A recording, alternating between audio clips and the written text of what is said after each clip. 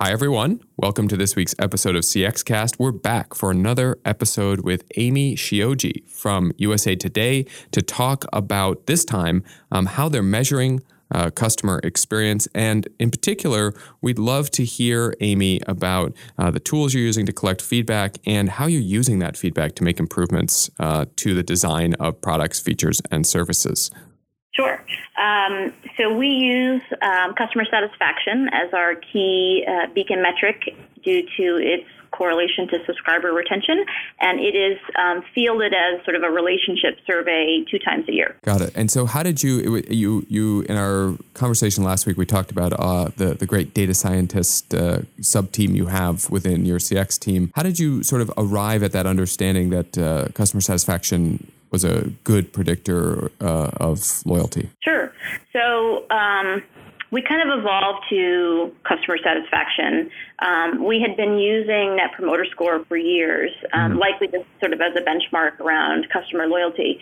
But when we started up the CX function, we wanted to really validate and anchor ourselves in what that key metric was going to be. So I did ask the data science team to do some analysis. They did some regression analysis, and what they found was looking at, the responses to those particular questions on our satisfaction and an NPS survey, and looking at then their behavior, their retention behavior after, they found that satisfaction more closely correlated to retention than Net Promoter Score did. And we not only looked just at retention, but at overall sort of the revenue and engagement picture of satisfied subscribers in terms of, share of wallet, engagement, product usage, and in all cases, satisfaction just more closely correlates with the behavior that we're looking to influence of our subscribers than NPS did.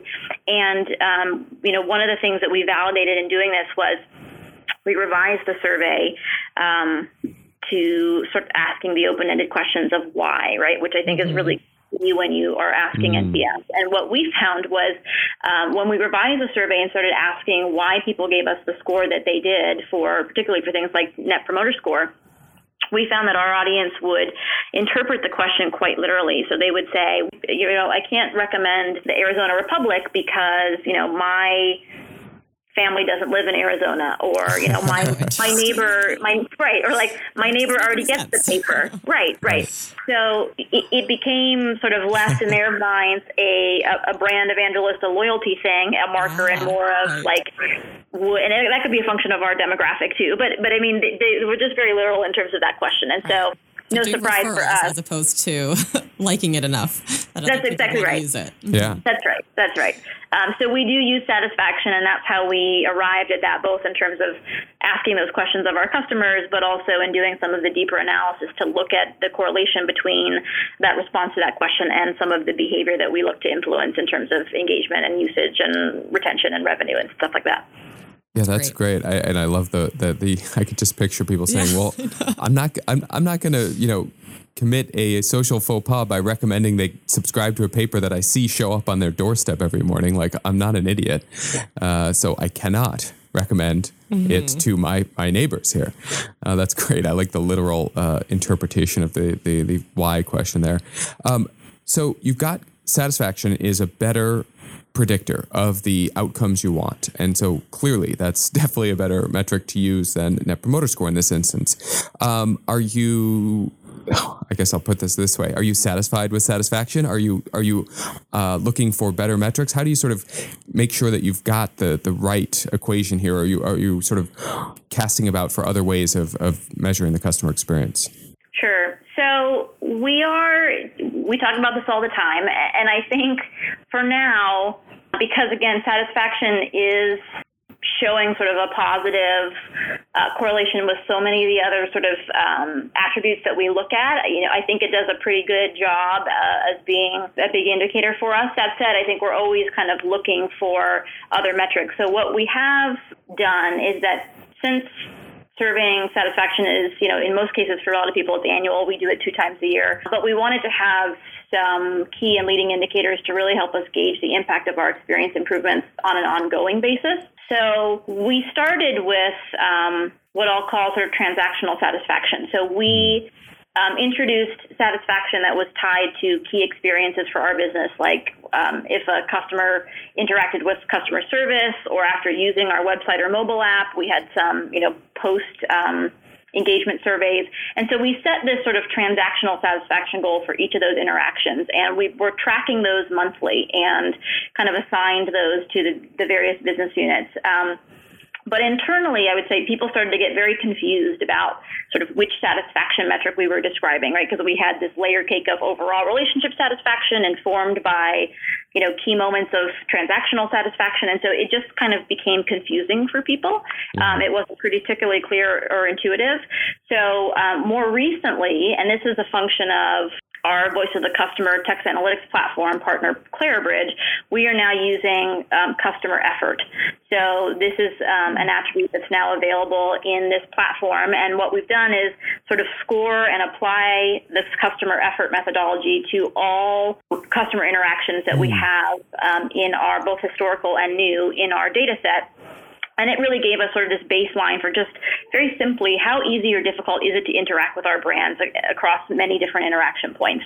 And so what we have started to do is sort of set a quarterly goal to improve overall customer effort, focus on those particular interactions or channels that cause the most pain. And we've found even initially that this has been a lot easier for folks to kind of get their heads around because they can more clearly see their direct role in making it just simply less hard to do business with us in a channel or an interaction that they own. So that is a metric that I don't think will be sort of our ultimate beacon metric.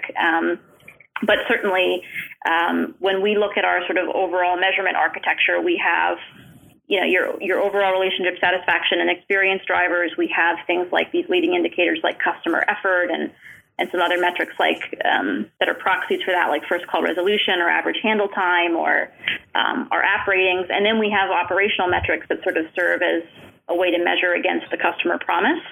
And we also track sentiment. So that's kind of how our dashboards and our overall measurement scorecard looks. That's really interesting. I'm curious by one thing you just alluded to there, the sort of operational metrics that connect to the customer promises. Can you talk a little bit more about that, those metrics, or how they're sort of proxies for measuring the promises you've made to customers? Sure. Yeah. So we a couple of years ago created our customer promise, and that was done through co-creation with consumers as well as with employees. And it was actually an interesting exercise. We did a metaphor elicitation exercise where we had engage with us on our website or with our print product or with customer service, some of the main ways in which they interact with us today and that are big drivers of overall satisfaction. And we asked them to choose an image that best represented that experience. And we saw some really interesting representations that spoke to not just the experience, but really the emotion that it elicits. Yeah. And so in doing all that, we came out with our customer promise, which is that we're committed to empowering communities through unique, trusted, and reliable news and information.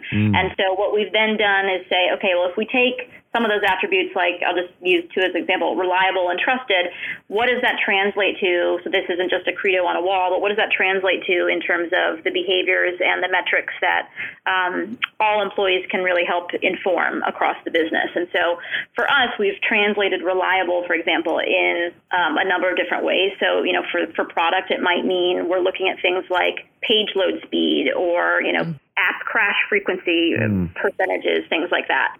We look at, trusted in terms of, our brand equity score, the number of times people share our content on social media. We look at things like our overall ComScore rating for our news and information network.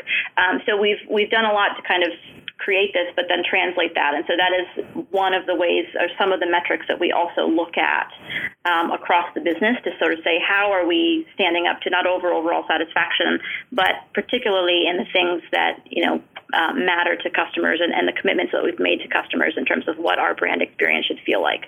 That's great. First, I love that practice of using sort of the visual images to understand how people perceive a company or a brand or a service. That's a research method that can also be used, such as collaging, right? And it really does help you get at how do people perceive or want to perceive what it is that you provide in a way that they might not be able to otherwise articulate. I'll also say the matter of privacy and trust and linking metrics, that was great to hear. Yeah. Because with my, user experience and design hat on, we do look at things like trust. And often people say, well, is our brand trustworthy? But then there's also, is our experience trustworthy? Mm-hmm. And if the site doesn't load, I'm kind of like, what's happening at the back end here? What's the company doing? If they don't have great technology, do I trust them to provide me with the best information? So that's great that you translated it in sort of all of those different metrics with all the different meanings that they can have. The big thing for us is not having, too many metrics that kind of pull people in a lot of different directions. And so that continues to be the way that we look to prune this and kind of say, what are the key metrics? Certainly satisfaction. But since that's at the relationship level, we kind of manage that. But then, whether it's customer effort or some of these customer promise translations, are those the things that people on a daily, weekly, monthly basis should really be sort of anchoring to across the groups? And so we're still refining this sort of layer cake of metrics, but we're trying to get at sort of a comprehensive view of the health of our brand experience through a lot of different ways. We were also going to ask you about how you're collecting customer feedback. And the first question there was which platform you're using, which you already answered, you alluded to Clarabridge helping you implement customer effort score. How else are you using that platform? Are you doing it, using any text analytics features or anything like that as part of your voice of customer reviews? Yes.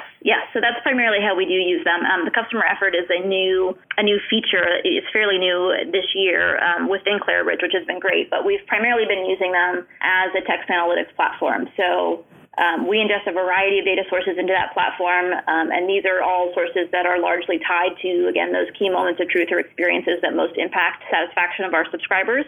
So we have things like customer service transcripts. We have mobile app reviews from, again, the iOS and Android store. We have site satisfaction surveys, email feedback, all kinds of things that we have incorporated into the platform. Yeah, that's great. And any examples or specifics stand out to you about how, reviewing the feedback you're getting there, how has that helped you, identify key issues or ideas even for new products or new services? Yeah. So I think one of the most notable for us was that we had, as I'm sure, as we're all consumers of sites and particularly media sites, consumers would often cite that they found our websites to be particularly difficult in terms of the ad experience and sort of ad intrusion, getting in the way of them being able to read our content. We used all of that feedback to kind of help validate a business model for creating a new paid ad-free product for USA Today. And so that has launched. And what we found is that customers that have purchased this ad-free product, they're coming back 20% more often per month. They're generating, 20 to 30% more page views per session on smartphones and up to 50% more on tablets. So they're engaging more, they're coming back more frequently, and as a result of that, the average net revenue per user is 3 times higher than our standard, through this, ad-supported mobile app. So it's been really successful for us in terms of being able to translate those insights into something that's really tangible to help sort of not only improve the experience of our consumers, but also help drive, engagement and revenue for the business. And so that's kind of one of the more recent examples that we point to as what was helpful. And, I think while we always kind of assumed that we'd heard, of course, and we've experienced this ourselves on many sites, that, the ads can be somewhat bothersome.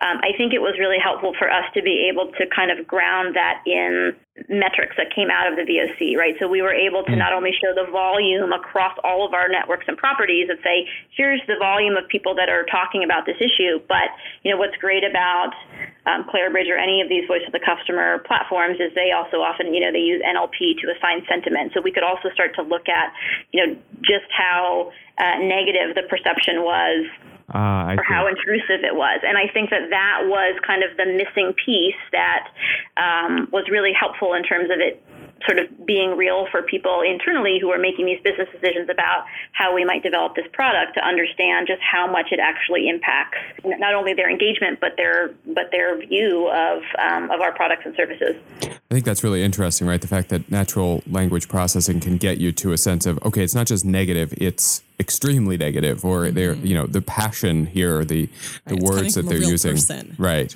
I also love the idea that, I think anyone is going to complain about ads, on a media site, but the fact that it's borne out that they're willing to they actually are paying for, this ad-free product that you have to pay for, I think is really interesting, because I think there's plenty of evidence I've seen in other instances where, it's like, oh, okay, yeah, I'll pay to avoid ads. And then it's, crickets on those products because people, there's a lot of expectation of ad-supported online services, right? So I think it's great to see that validation that they're willing to pay for that service, not just say they're willing to pay. Any other examples or anything else that stands out about how you're using the data from your Voice of Customer platform, or how you're sharing it with colleagues?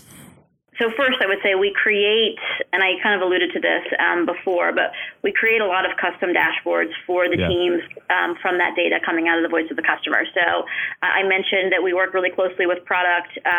We do create, again, really custom dashboards for them based on the platform with which our consumers are engaging, and create all kinds of filters for them to be able to slice and dice this data however they want based on different types of user cohorts. We have dashboards that we've created for our news and editorial groups that look at some of the content feedback that we're getting, whether that's related to the types of content we're producing, any perceived political slant against those things. So they look at all of that. And then we've also done the same thing for customer service as well as our loyalty groups. And so we've also established sort of a cross-functional monthly Voice of the Customer committee. So we share top-line insights that we're seeing across all of these different things. Just sort of what are the key things that are percolating? What are the key drivers of satisfaction? How are we doing on certain things? We also then get feedback from everybody else, like research and some of the other groups that also have a lot of feedback from customers that they're gathering. So that's kind of an opportunity to share that. And more recently, we've stood up sort of a core product working group as well, where we not only just share these dashboards of insights, but we make sure that those are then being translated into actual roadmap items. We talk about prioritization. We discuss the progress against those things that we can then report back in on this broader sort of monthly committee. But those have been particularly effective ways that we've used the data to not only create these custom dashboards, but make sure that those insights are being translated into action in the different groups. That's great. It's always important to customize it, right? That the stakeholder, whatever team, actually understands these insights, because there's a lot that comes to really distilling it down. And then I also love, because it mentioned, or I think you mentioned earlier, that you also share, verbatims of some of this feedback that you're getting, which adds really nice color to really drive home the effect that all of the other metrics are having on real people and real users and real customers. Yeah, and actually, I'm glad you mentioned that. So one thing that we do use beyond Opinion Lab, Clarabridge. Clarabridge is our Voice of the Customer platform, but we use Opinion Lab as our survey platform, primarily for from our digital experiences. So it's integrated in things like post chat online, as well as our site surveys. It's embedded in some of the footers of all of our emails, things like that. But what's been great is you can set up through that service sort of like a daily digest, if you will. And so a lot of people, both leadership as well as folks in their units, there's like a morning digest email that comes out that has all of the customer verbatims associated with particular keywords or certain areas that you can sort of custom set up. And what that's been really helpful to do is, hopefully it's not a depressing thing that you get in the morning, but it's very eye-opening, certainly, when you see, what people are talking about. And very often that's what kind of then triggers, oh, looks like this thing might be broken, or, oh, here's a good idea, or what's happening here. And I think at a core level, it's just, it always reminds you that these are actual people on the other side. And so that's been really helpful. And they actually have a tool that's incorporated into this called Mosaic. And it is this very visual sort of color blocking thing that basically it takes all the verbatims and it kind of color codes the background of the verbatim as yellow, green, or red. and it's a real-time sort of mosaic of feedback that's color-coded. And so we've actually had that set up on big screens throughout the entire organization. It's in the C-suite office, it's in our products groups, it's in our meeting rooms, and it can actually be a little distracting, but you see people sort of stop when they walk by and read these customer verbatims. They see the colors. Sometimes you'll just see like a sea of red or lots of greens, and you're like, what's going on? What are people talking about? So it's a really interesting tool, again, to kind of ground people in actual customer feedback and to be sort of an engine of some of this culture change that we're trying to do that makes everybody feel like they're really part of ingesting and interpreting and actioning on this data.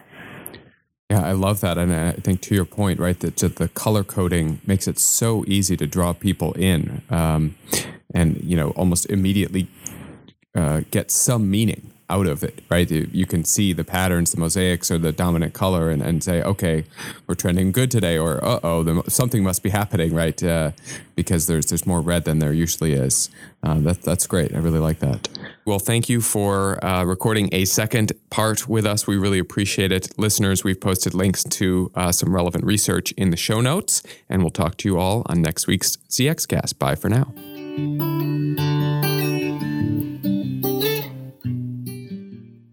If you have feedback or questions about this week's episode, please email us at cxcast, one word, @forrester.com. And remember, your customer's perceptions is your customer experience reality.